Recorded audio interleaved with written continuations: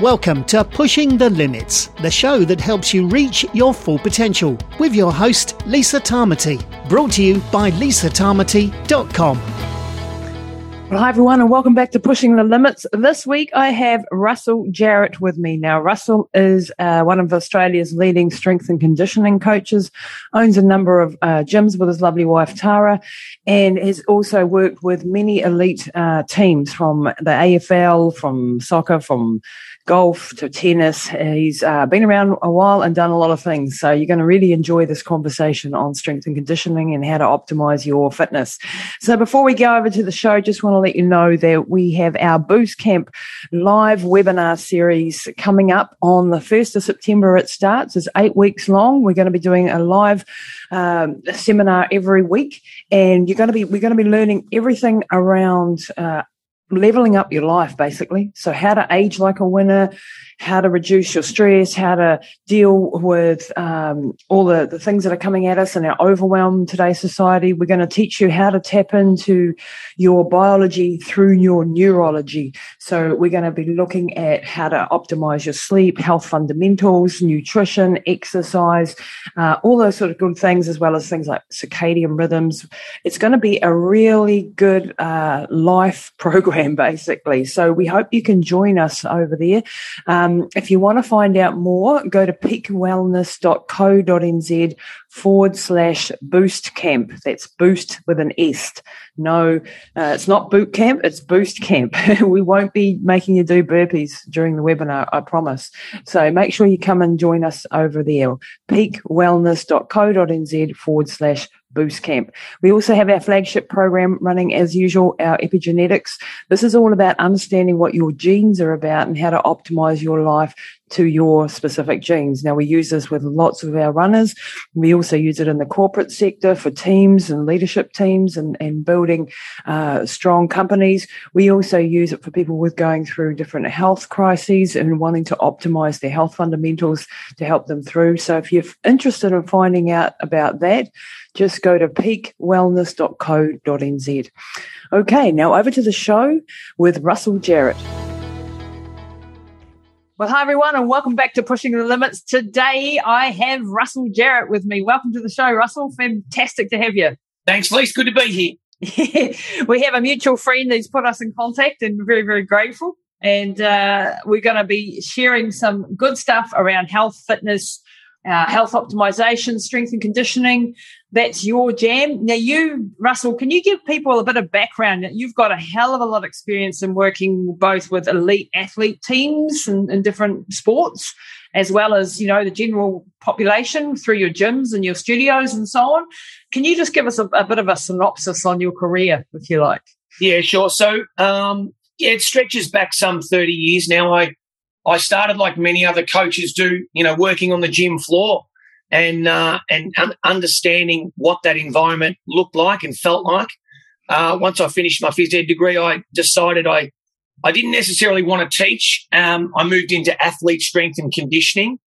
That was an area which seemed to really raise my interest, and I got involved in that. But back in those days, it was very much a part-time role and a part-time world. There wasn't really professional sporting teams as such. Yep.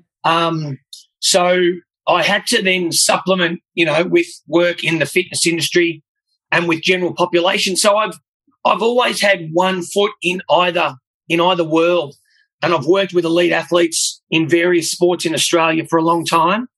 But I've also had my own, business enterprises and studios or RTOs and things like that I've used to provide myself with a stable career, because one thing I have learnt in the strength and conditioning world is that, it's a great environment to work in.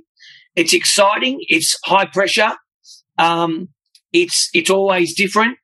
It's challenging, but it's unstable and it can be volatile. Yeah. Because, as they say, it's a results-based industry. So if the results aren't coming for whatever reason, and that may or may not have something to do with what you do, it may not, but nonetheless, if there's a change in personnel, quite often you're part of that change. That's so true. And, that's why I love, you have to be flexible and adaptable and being able to sort of go with the flow. When you're an entrepreneur, I mean, on this, similar sort of world, different but similar. You have to make shit happen basically if you want to keep in business, and you have to be good at your job. Otherwise, people aren't going to come back. I want to go a little bit into your experience with working with elite athletes for starters, because I think it interests a lot of my listeners are endurance athletes. Not everyone. Everyone's a lot of average, people interested in health optimization and being the best that they can be. But my background is as an ultra endurance athlete. So what is it that you think sets a good athlete up from a mindset point of view, before we get into the strength and conditioning side of the equation, which is hugely important? But do you think that there's, like, having worked with general population and lots of elite athletes, what is some of the key differences that you see between the two groups, if you like? Yeah, look, I think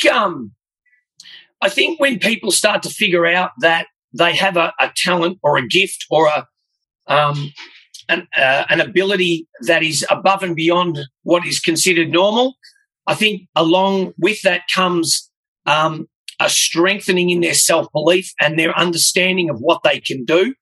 And that takes time. But, there are still athletes that will, by their own admission, will struggle with their own self-belief and their own levels of doubt and so forth. They're not invincible, but I think that anyone who gets to the elite level has a mental belief, a strong mental belief in their ability. They know what they can do. They know what they're good at. They're obviously passionate about it. And then I think for the elite athlete, it's just an ongoing evolution of that ability to stay focused, stay driven, stay hungry, and stay confident when perhaps their performances are suggesting otherwise. I think that's, good athletes and people that are considered elite have an ability to persevere when others might give up. I think that's probably one of the things I notice the most. Perseverance. And do you think there's a difference between, is the most important thing talent, or is the most important thing a never quit attitude and I'm going to keep fighting, a fighting sort of attitude? What do you think is more important? Look, I think there's a combination there. I think it's different for every person. I think there's definitely athletes that are exceptionally talented. Michael Jordan, NBA, Tiger Woods in golf, Michael Schumacher in F1. These kinds of people are supremely talented, and they're just playing on another level, And I think for those people, they probably don't suffer the same levels of doubt or stress that others might. Now, on the same environment, you've got people who are not that talented. So there were people that played in the same team as Michael Jordan, right? So there was a guy from Australia called Luke Longley, who was one of the pioneers of Australians into the NBA. Luke Longley was a 7-foot centre who played a couple of seasons with the Chicago Bulls. Now, Luke Longley, and he'll tell you this, was in no way, shape or form as talented as Michael Jordan, but he still managed to play in the same team at the same level and win championships alongside Michael Jordan. Now, it's not talent that got Luke there, so it's got to be something else. Yeah. Obviously, he had some talent, but he obviously had incredible desire, hunger, dedication, perseverance, and he had some ingredients that he combined with his talent to allow him to play at the highest level. So I think it's different for every athlete. Some athletes do their thing because they're in extremely talented environments and they're just freaks at what they do. And then there's other people that you look at in all sorts of sports and they don't work their ass off. Yeah, they don't look that athletic. They don't look amazing.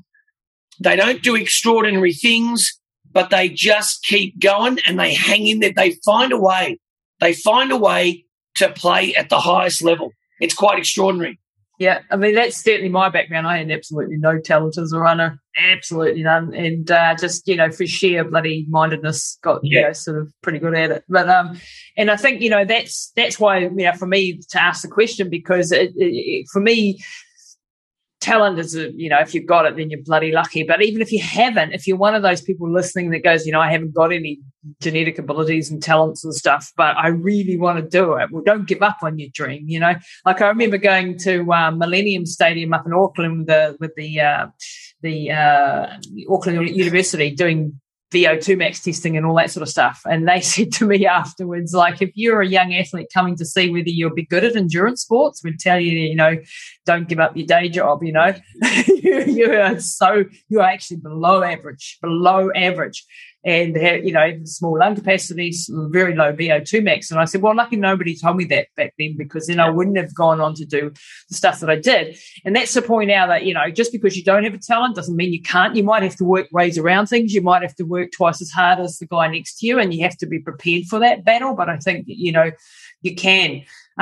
Okay, so you've worked in the AFL or cricket. What other sort of sports have you worked with, and what do you see as differences between the sport arts as well? Any sort of insights there? Yeah, so I've spent some time in the AFL with Cricket Australia. I've worked with netballers, basketballers, tennis, and golf.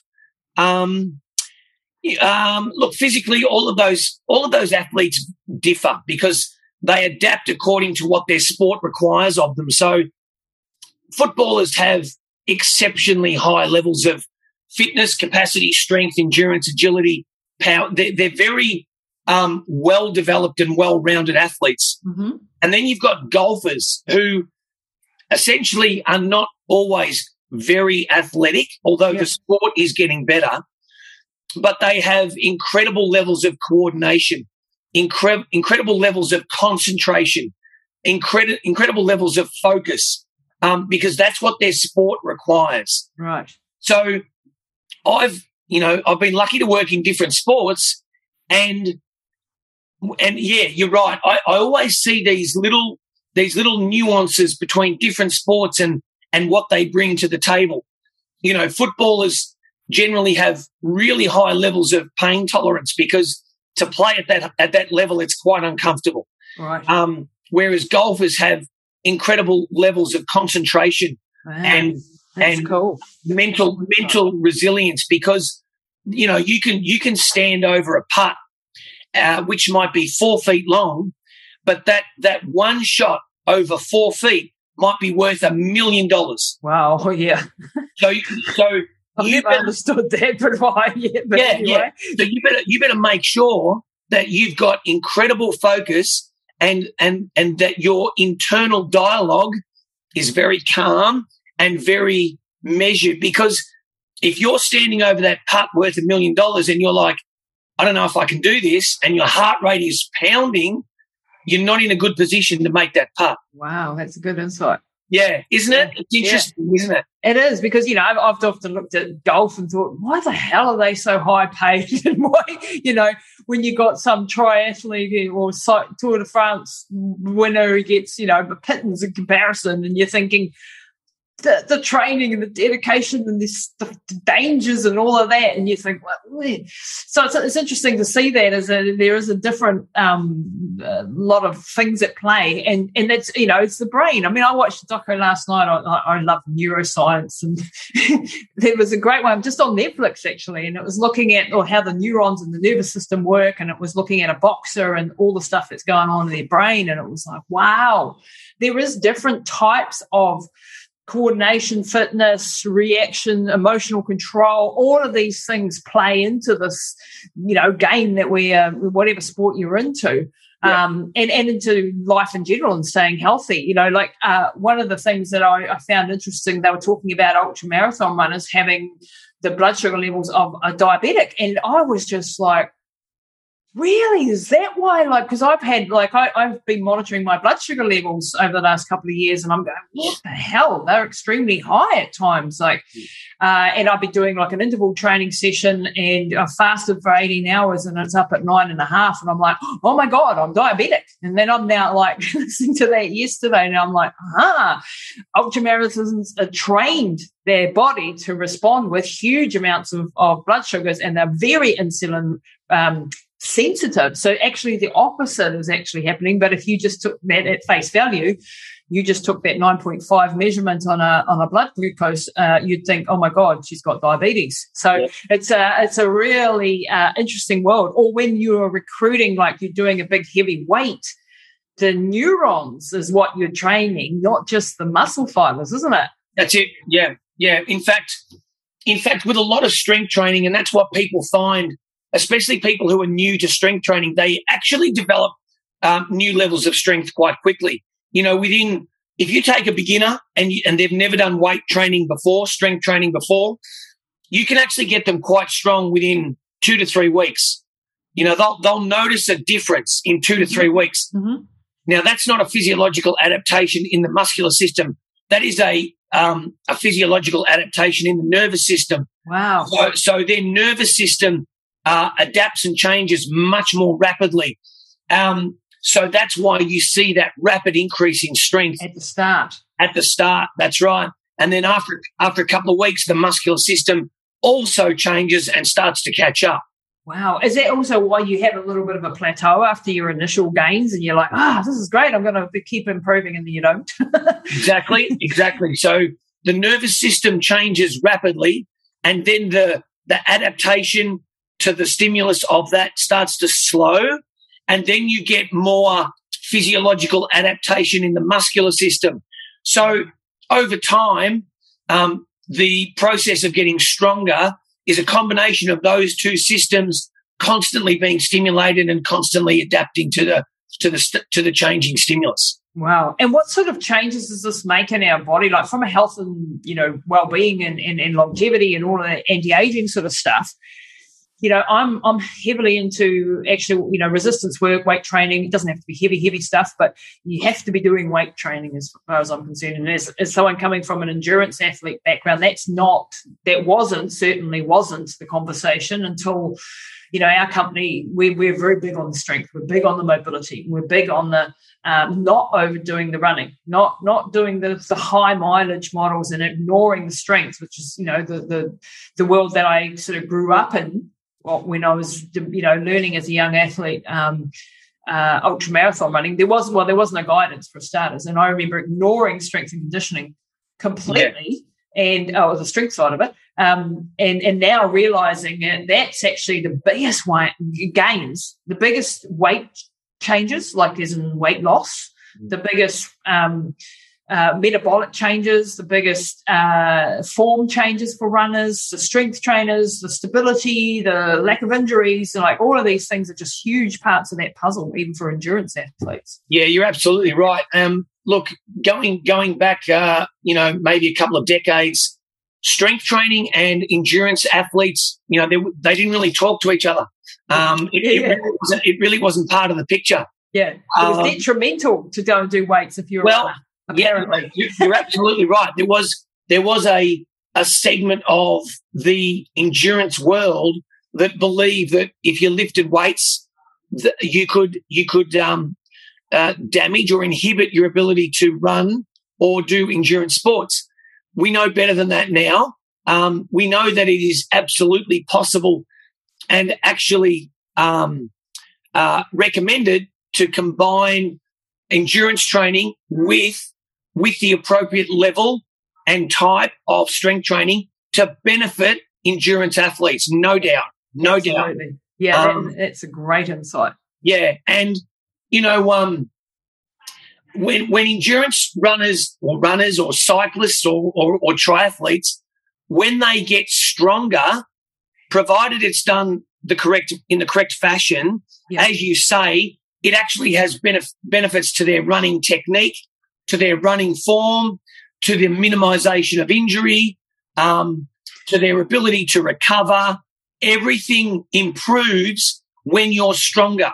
Yeah, and anabolic as opposed to the catabolic nature of our sport, which is, tearing stuff down all the time instead of rebuilding. And we need, and, on that point as well, the whole, I'm going to bulk up mentality, it takes quite a lot to actually bulk up, and there's different types of strength training to reach different types of goals. And the other aspect I wanted to ask you about, like I do genetic testing and epigenetics and understand the different sort of genetic combinations. And if I put someone who is strength-based by genetics and I put them into super long-distance endurance training, I'm going to be mismatching their genetics. So how that worked out for me in my life was I did ultramarathon running when my genetics are actually built around high-intensity sort of medium weights and shorter episodes, so shorter duration is actually what my genetics want. I decided to do ultramarathoning because I decided to do it, but I didn't know that, actually for my genetics, it's actually really important to be doing some weight training. It's actually important that I don't overtrain as in the long distance. So now, and okay, my active career time is over.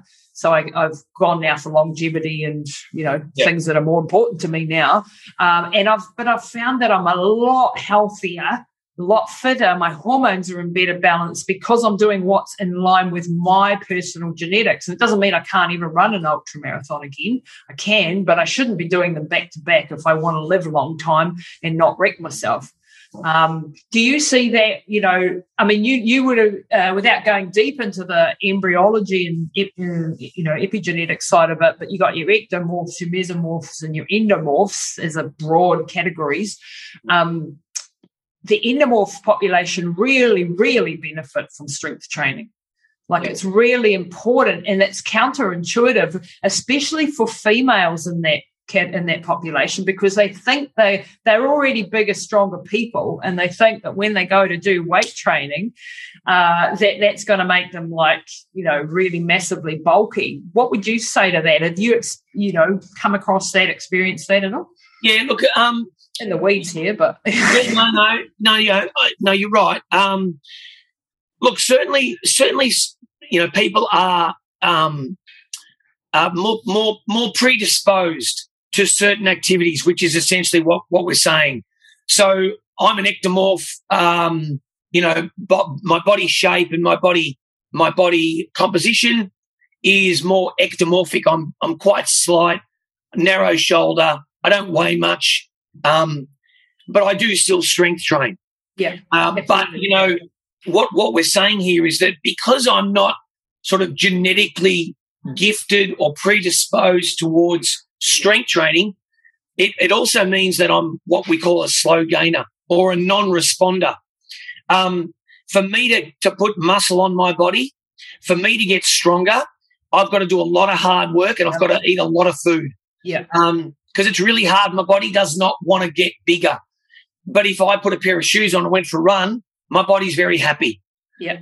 So you're absolutely right. Now, with females, yes, there are people that are going to respond better to endurance work and respond better to strength work.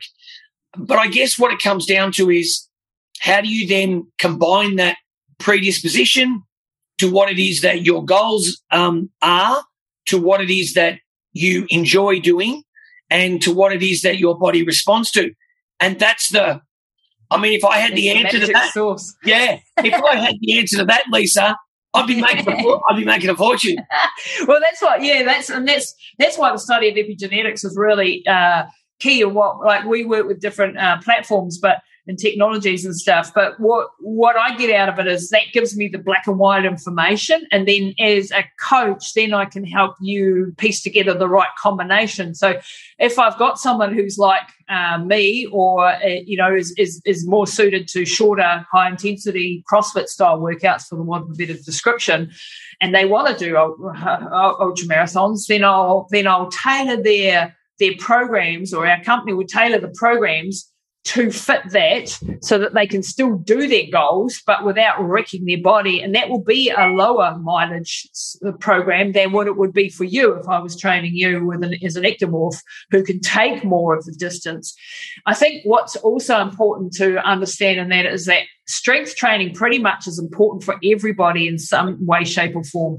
And especially as we get older, like when we hit our 40s and we start losing muscle mass naturally, like that's what happens, then this is where I see like lots of runners especially are, becoming like beef jerky, for the want of a better description, sarcopenic, losing muscle mass, then losing bone mass, and they may be cardiovascularly fit and they're not going to die of diabetes and being overweight, but where they run into troubles is with, stress fractures and osteoporosis and lack of muscle, and that can kill you just as quickly as well. I mean, a lot of people die of osteoporosis, as in breaking hips. You break a hip when you're above 60 and you're in trouble. That can lead to death with, like the stats for that is worse than it is for cardiovascular disease. That's just pretty scary when you start unraveling the whole bone. So it's really important for me to have people who are just endurance junkies, if you like, understanding that, especially once they've hit the 40 and above, that they get into that weight training, that they get into some strength training of some sort at least. Yeah, with all my general population clients, if they're above the age of 50, I recommend to all of them strongly that some part, small, through to significant, but some part of their weekly exercise routine has to include some form of relatively heavy strength training. Because if you want to look at one form of exercise that can improve your quality and length of life, it's strength training. Amen. Without a doubt. Amen. We're on the same page. Oh, yeah. Yeah. And that's, from me coming from an endurance background, I'm saying that. That's right. And this is super important for women to hear as well, because I think women have a natural tendency. I don't want to get bulky. I don't want to get muscular. I can tell you now, ladies, the more muscle you can maintain in your body, the better your base metabolic rate is, your human growth hormone. When you do strength training, you're going to up your levels of human growth hormone, which is going to help with your anti-aging, which is going to keep you younger, which is going to help with all of these different areas of cognitive, as well as physical, as well as sleep, as well. Every area of life is impacted. If you're doing heavy weight training, you're going to sleep better. I'll tell you that much, And it's not just cardio, I think is the message that I'm trying to get across here. That's very important, and everybody should be doing a certain amount of cardio. It's absolutely crucial that we sweat, that we get our heart rate up and we do all of that stuff. But it's the combination, as in every decade where you go through, you need a new approach, I'm saying, the ratios. We all need cardio. We all need strength training. We all need mobility is the other part of that conversation, which is your Pilates, your yoga, all of that, foam rolling, all of that sort of good stuff. And then it's the ratios that become different as you age, and then how heavy are you lifting and what body type do you have. So if you're a big, strong, endomorphic body type, I can put some heavier weights through your joints. That's going to be good for you. If you're an ectomorph, I'm going to put sort of lighter weights, but I'm still going to put weights through you, Yeah. That's real quick. I did a podcast with Craig Harper a few weeks ago. You've been on the show. Yeah, a couple of times. Yeah, man, he's awesome. And I said to Craig, what I say to people all the time, if you train well, and if you train consistently through your 20s, 30s and 40s, then your 50s, 60s and 70s will be a whole lot easier. Hell yes. Yeah. This is gold, man, because and the older you get, the more you have to focus on this and the more you have to train, not volume-wise, but the more you have to focus on this and get that combination right, because it becomes more and more important, not less and less important. And what I see with our over 50s and 60s and 70-year-olds is that they go, I'm older now, I don't have to do as much. That's the opposite of what we should be doing. I'm older, therefore I can get away with less, therefore I have to do more in the right context, so I have a, story. People who listen to my podcast know about my mum's journey, and she had an aneurysm 5 years ago, and she is at the gym 5 days a week. This afternoon we'll be at the gym. We'll be doing weight training and cardiovascular work and coordination work and yoga. Those are all parts of her rehabilitation. Now, it's relative to her age. She's 79 years old. And we, unfortunately, I didn't know all this back in the day. And so I missed the boat in her 40s and 50s and 60s. And we've started in her 70s and coming back from a massive rehabilitation project, we're 5 years in now. God, I wish I'd known what I knew then, now, like what I know now that I didn't know then, because she would be in so much better shape. And so now I have to work that much more strategically in order to keep her where she is and to keep her moving forward into her 80s and 90s and hopefully beyond that.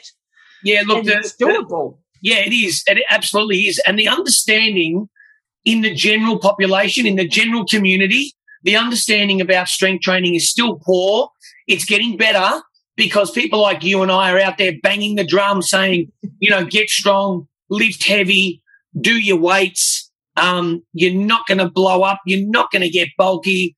Right. It's going to give you nothing other than, a better body that works better, moves better, feels better, functions better, and dies later. Better. What's that? And dies later, hopefully. Yeah, exactly. Well, yeah, I mean, we probably haven't come up with the anti-aging drug, but I think weight training is pretty close. Yeah, absolutely.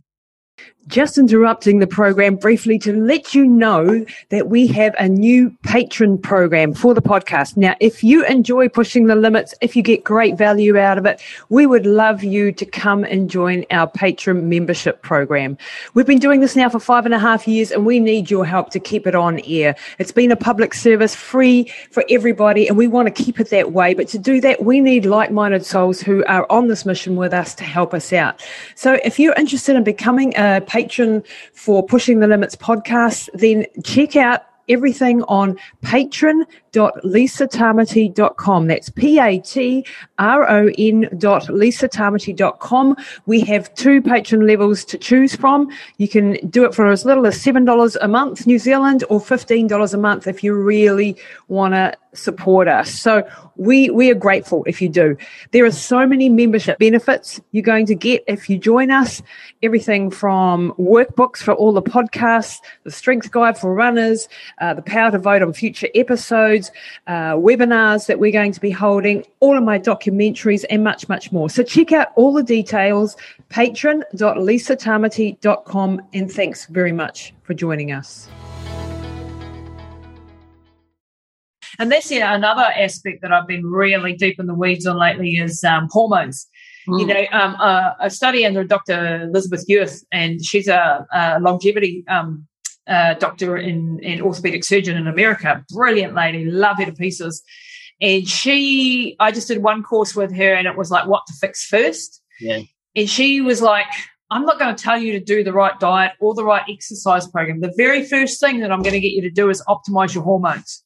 Your hormones need to be, if you don't have testosterone and estrogen in the right levels in your body, and with human growth hormone and all the other hormones in the right combination and the right thing, then you are not going to be able to exercise. And she said, if I tell someone who's severely overweight in their 60s who hasn't trained before just to go to the gym and start working out, and their hormones are in the gutter, they're not going to be able to. They don't have the motivation, because hormones are related to motivation. They don't have the ability. They don't have the energy, all of these aspects. So optimizing our hormones is a really important piece of the puzzle. And I think this is a new conversation that's starting to open up. And this is not about whether, we're not talking about, illegal anabolic, what the bodybuilders or whatever have traditionally done. But this is about optimizing your hormones as you age and we start to lose, drop our testosterone. You guys, especially in their, late 40s, 50s, start to really notice a big drop. And if we can actually optimize that, and that needs, like I do hormone consults and stuff, this needs to be done under doctors or people that are specialized in this.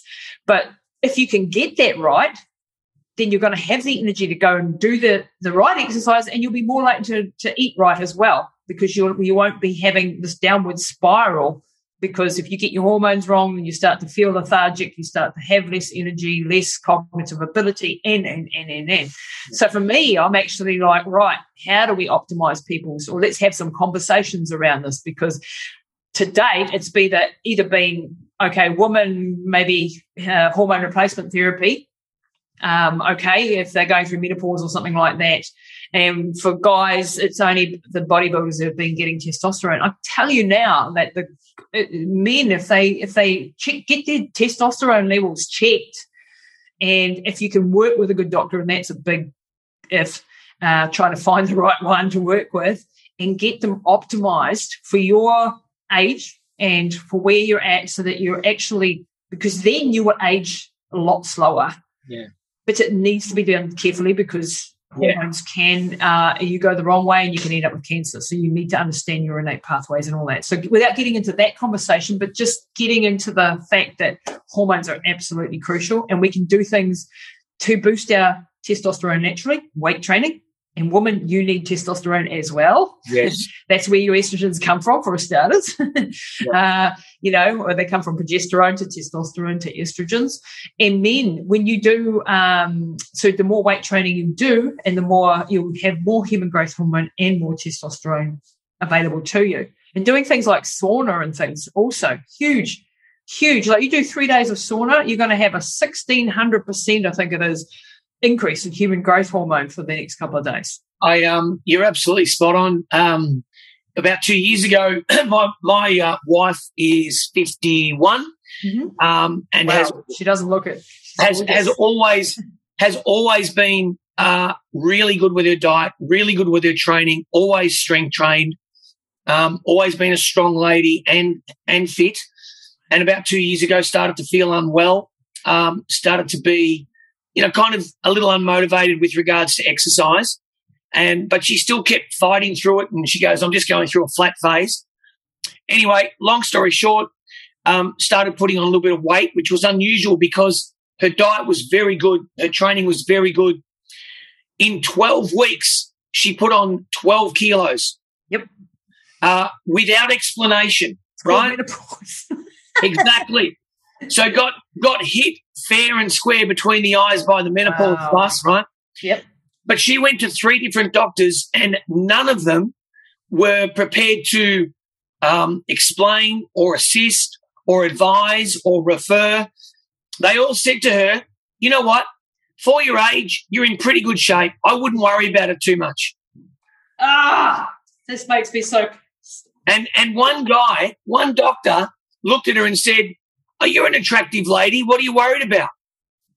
It's not about attractive lady. It's about optimization. When will the doctors start to understand that it's not about the disease? It's not a disease model that we should be following. It's a prevention model. It's optimization. That's the change that's going to happen. I can see it coming. Keep talking. So she finally, we made some phone calls to some friends. We did some research. She stumbled across an anti-aging doctor in Melbourne who was in his mid-90s. Wow. And was still practicing. That says something about him already. Right? Yeah. And he sat with her for, I guess, an hour and a half, and he explained to her what he did and how long he'd been doing it. And he said, no one will tell you this. He goes, no regular doctor refers to me or believes in what I do. He then met her for a sort of an extended consult in which she did 3 blood tests over the space of 6 hours. He then managed her hormone profiles and prescribed her some medication and some testosterone. Yep. And she lost, without changing her diet, without changing her exercise, she dropped 10 kilos in 10 weeks. Yep.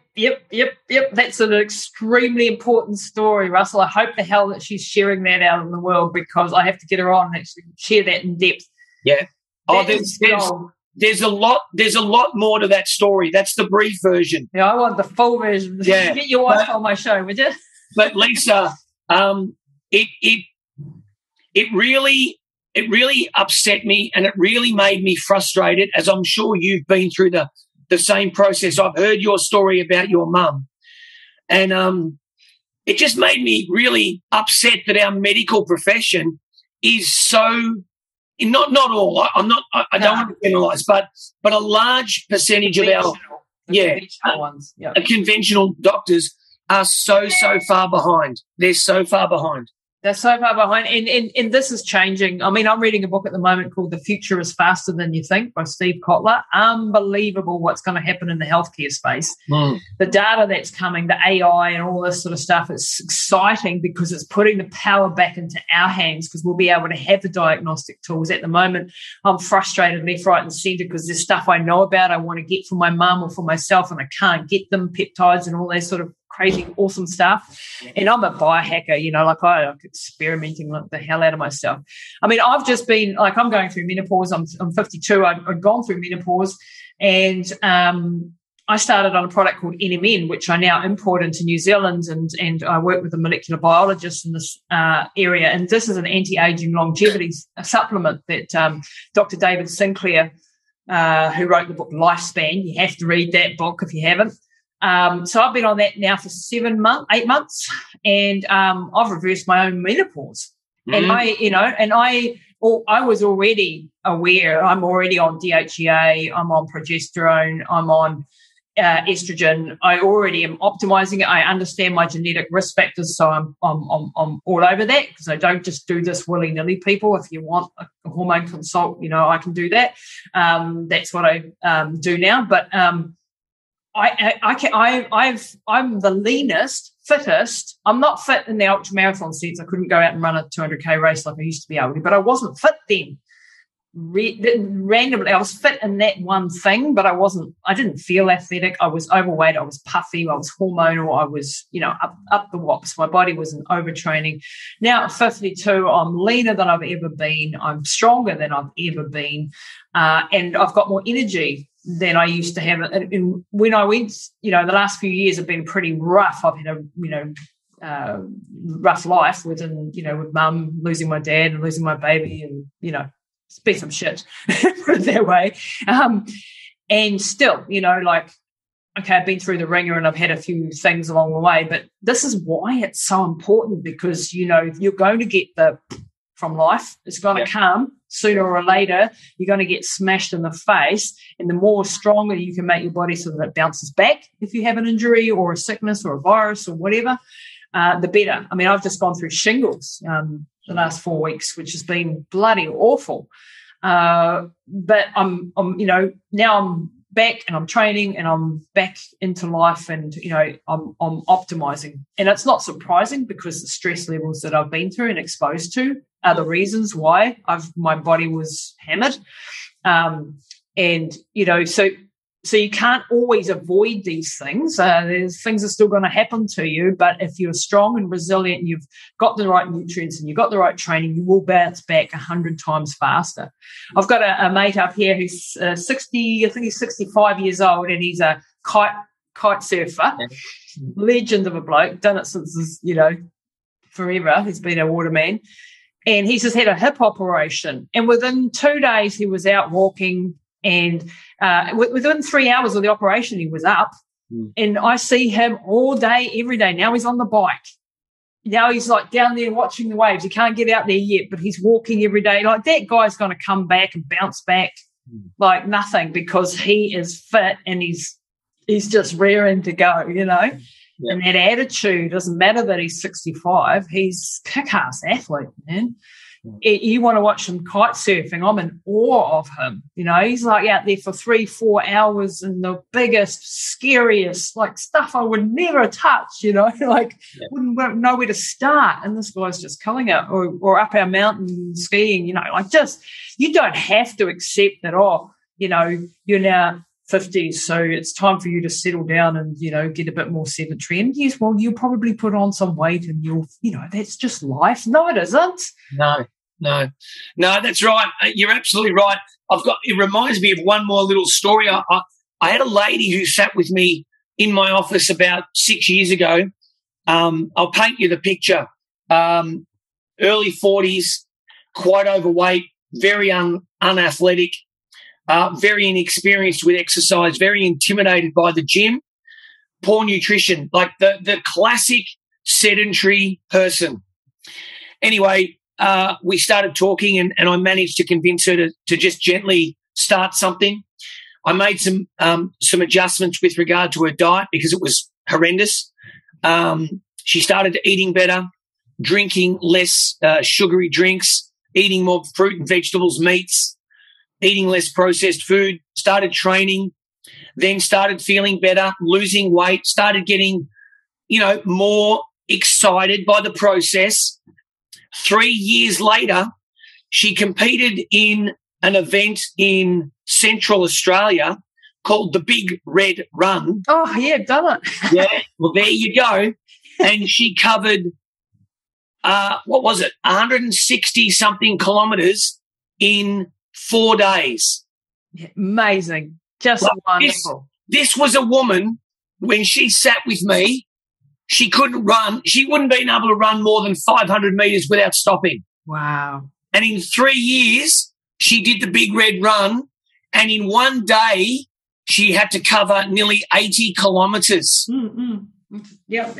In fact, that one kicked my ass. I ended up with a back injury and didn't make it. So I know how hard that one is. Like that's terrain. It's hot. It's amazing, Yeah. And she literally reinvented her body in 3 years. That's in her 40s, not 20s. Yeah, in her 40s. Yeah. That is just gold. What an incredible story. And you don't have to. And even like for me, you don't have to do. I had a lady on the podcast a couple of days ago, Cindy O'Meara, nutritionist. She was teaching me stuff about numbers and preservatives and shit, and I'm like, oh my God, that's even like, but I didn't have any idea of that level of information and how they feed them on plastic bacteria and put it in our food. And I'm like, wow, this is just horrific. But she said to me, you don't have to go out and do everything today. No. Just decide this week, okay, I'm going to eat a little bit more organic this week, and I'm going to go and search out for my, something organic, better chocolate.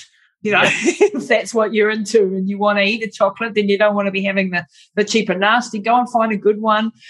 So it's just, in other words, taking tiny steps, and every day that you make those little wee changes and those little wee steps. Don't overwhelm yourself, because then you'll chuck it in. Yeah. You don't have to be perfect. It doesn't mean you can never, ever have an ice cream again. It doesn't mean that. It just means that you're making these incremental changes in your life, and slowly you start to get better. And we're all on this continuum of change. And I bet that you don't eat 100% perfect and train 100%. I don't. No. No. I have days when I have a effort day and, stuff because I've had a bad day, and I know I've done it. And then I'm like, okay, well, this happened. We'll get back on the bandwagon. Yeah. Yeah, look, you're absolutely right. Like, we're not saying to people that you need to eat like a monk and run marathons like David Goggins. Not saying that. We're just saying, as you rightly pointed out, just small adjustments over time, identifying, okay, if you're unfit, if you're not eating well, what are 2 or 3 things that you could change today that would not feel like we're making your life incredibly uncomfortable? What are just 3 things that you could change? And eventually you change them. You realize that it wasn't that hard. You realize that you feel better for it. So then you start looking for, what else can I do? Yes. What else can I change? What else can I optimize? And then over the process of 3 years, this lady completely changed and completely optimized to the point where you would consider her somewhat of an elite athlete. Wow, that's legend. Yeah, it's a great story, but it just shows you with dedication, with discipline, consistency, all those words that they're not necessarily easy or pleasant, but they're irreplaceable and they're critical. Yeah, and education. Yeah, you can't achieve anything in life, whether it's physical or financial or anything, without dedication, discipline, and consistency. Yep, and and the big piece of the puzzle is don't overwhelm yourself. Just take it one step at a time. Like I'm studying cryptocurrencies at the moment because I can see the writing on the wall. This is what's coming at us as a complete new system, right? And I'm like, at the moment in that phase of like, I don't get any of this, like this is like, you might as well be talking Latin to me. But I know if I keep reading, if I keep listening, I will start to pick up the terminology. I will start to understand it. I know the process of learning. I know that's how I learn languages. That's how I learn medical stuff. That's how everything I don't understand at the beginning. I don't worry about the confusion. I just let it wash over me. And then my brain starts to create these patterns of recognition. And then I start to go, hey, I understood what that person says. And I'm a little bit clever, and then you're away and you're off to the races, because then you start becoming curious. Then you start to become passionate, and then you're like, well, then it's up to you, like how far you take that one, and that's how you do it. You don't go, and I'm going to sit down here and I'm going to study cryptocurrency for 5 hours today because that's what I'm studying. That will blow your mind, but if you just take that little bit. Absolutely, Lisa. And I think, as I age, I'm 53, as I age. Same as me. Yeah, I'm trying to become more aware of where are my weaknesses, and I don't mean physical, because my physical weak, like because I've been exercising for 30 years, physically I'm in good shape. My blood pressure's fine, my body composition's good, my strength is good, my cut, it's all fine. I'm trying to keep my mind strong, and because my I guess my internal fear is, at what stage in my life will I cognitively start to decline? Yep. And I know it's probably going to happen, but I'm trying to keep my mind strong. Yeah, you don't need to, it doesn't need to have, Rob. This is my area, man. Yeah, right. Brain rehab. Yeah. We'll have the talk offline.